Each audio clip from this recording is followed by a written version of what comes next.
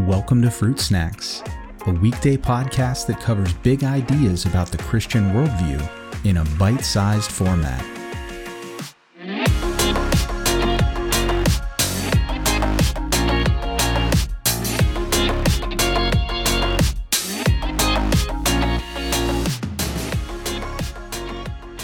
Hey everyone, on this episode, I wanted to sort of take a preemptive look at demons and the demonic realm because there is just so many misconceptions out there, and modern entertainment, for one, is in a big way to blame, as well as a lot of lore and even Christian theology from the Middle Ages and things like that just gets so many things get attributed to demons that we just simply don't find in the Bible. And so I wanted to take some time to do an episode before we talk about what demons are and sort of their role in the spiritual hierarchy, to just address what can demons do and what can't they do.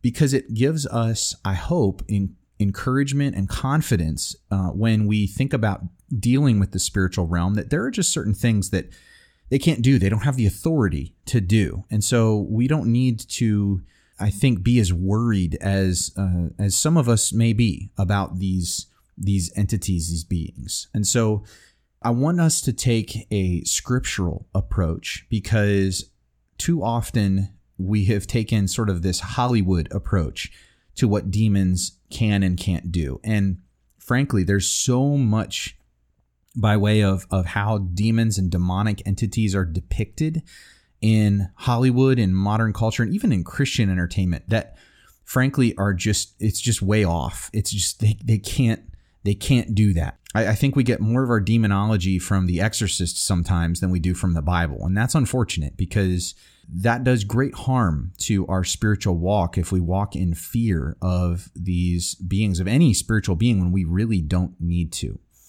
And so I want to affirm that demonic beings are supernatural, evil, spiritual entities who are aligned with Satan, as in the devil, and other intelligent evil beings, these fallen sons of God.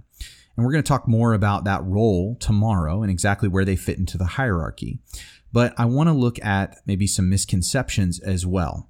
And looking at scripture, I want to also affirm a couple things: that demons can, as spiritual beings, demonstrate knowledge of the spiritual realm, and they can grant power from the spiritual realm, but it is always a counterfeit knowledge or power, and they always use that knowledge and that power to deceive.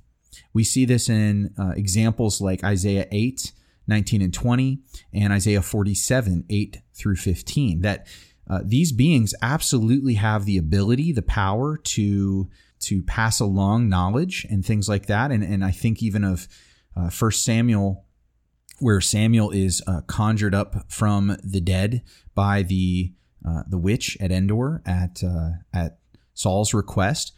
And part of why I think God put a prohibition on mediums and seances and necromancy and all these practices is not because they don't work, but precisely because they do.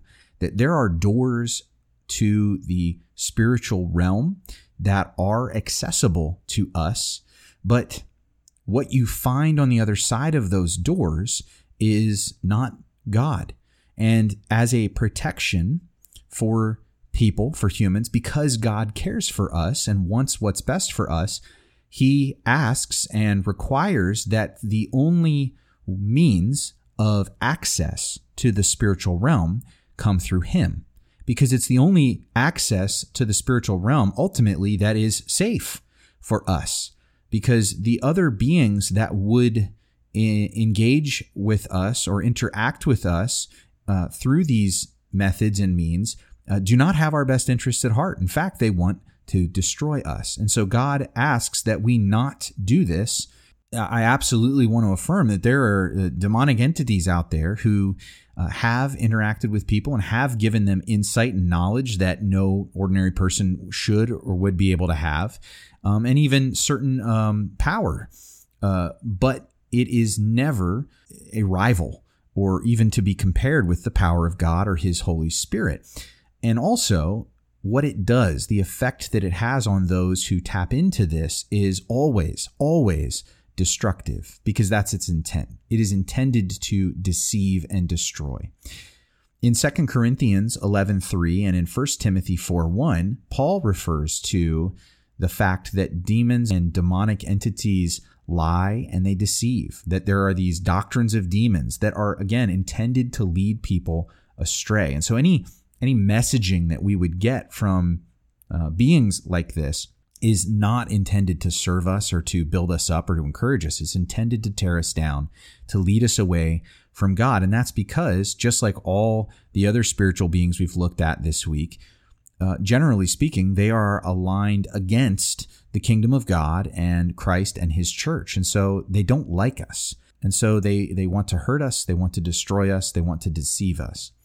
Now, in terms of the physical stuff, and this is where a lot of questions come up with regard to what demons can do and can't do, is physically, if we look at Scripture, we see I think, pretty comprehensive list of what demons are said to do to people who are possessed by them or oppressed by them in the New Testament. We see that demons can possess unbelievers, but they never can possess believers. And the part of the reason for that comes from 1 Corinthians 6, 19 and 20, that as believers, we are the temple of the Holy Spirit, meaning God's Spirit already resides within us. And once God's Spirit is within you, not only is it more powerful than any other spirit out there, but there's also sort of this no vacancy policy, right? That a demonic entity just simply can't occupy the same space as the Spirit of God. And so believers who are indwelt by the Holy Spirit cannot be possessed.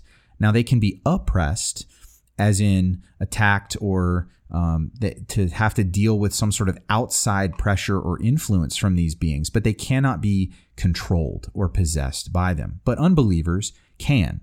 There also are examples in the New Testament of demons and demon-possessed people manifesting through destructiveness and just lots of violence. We see this in Matthew 8 and in Luke 8.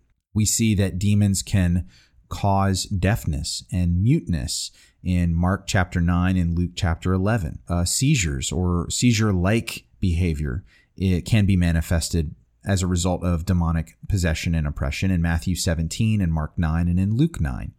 We see blindness listed as a symptom of demonic possession in Matthew 12:22. Pain, tormenting pain in Revelation 9, the first 11 verses. Even insanity in Luke 8, that we see after Jesus casts the demon out of this man, that he is not only clothed, but in his right mind, it says. And so when he was possessed, he was not in his right mind, or as we would say today, he was insane. Chronic severe illnesses, like we see in Luke chapter 13. And then also in Luke 8, we see that supernatural strength can be granted to those who are demon-possessed. But again, just like the knowledge and the power that they grant, this is not some sort of good thing. This is not some sort of superpower that they give, because it is used in Luke 8's context for destructiveness and for violence, for the causing of pain and suffering to not only the person who's possessed, but those around him. So it's never used for good.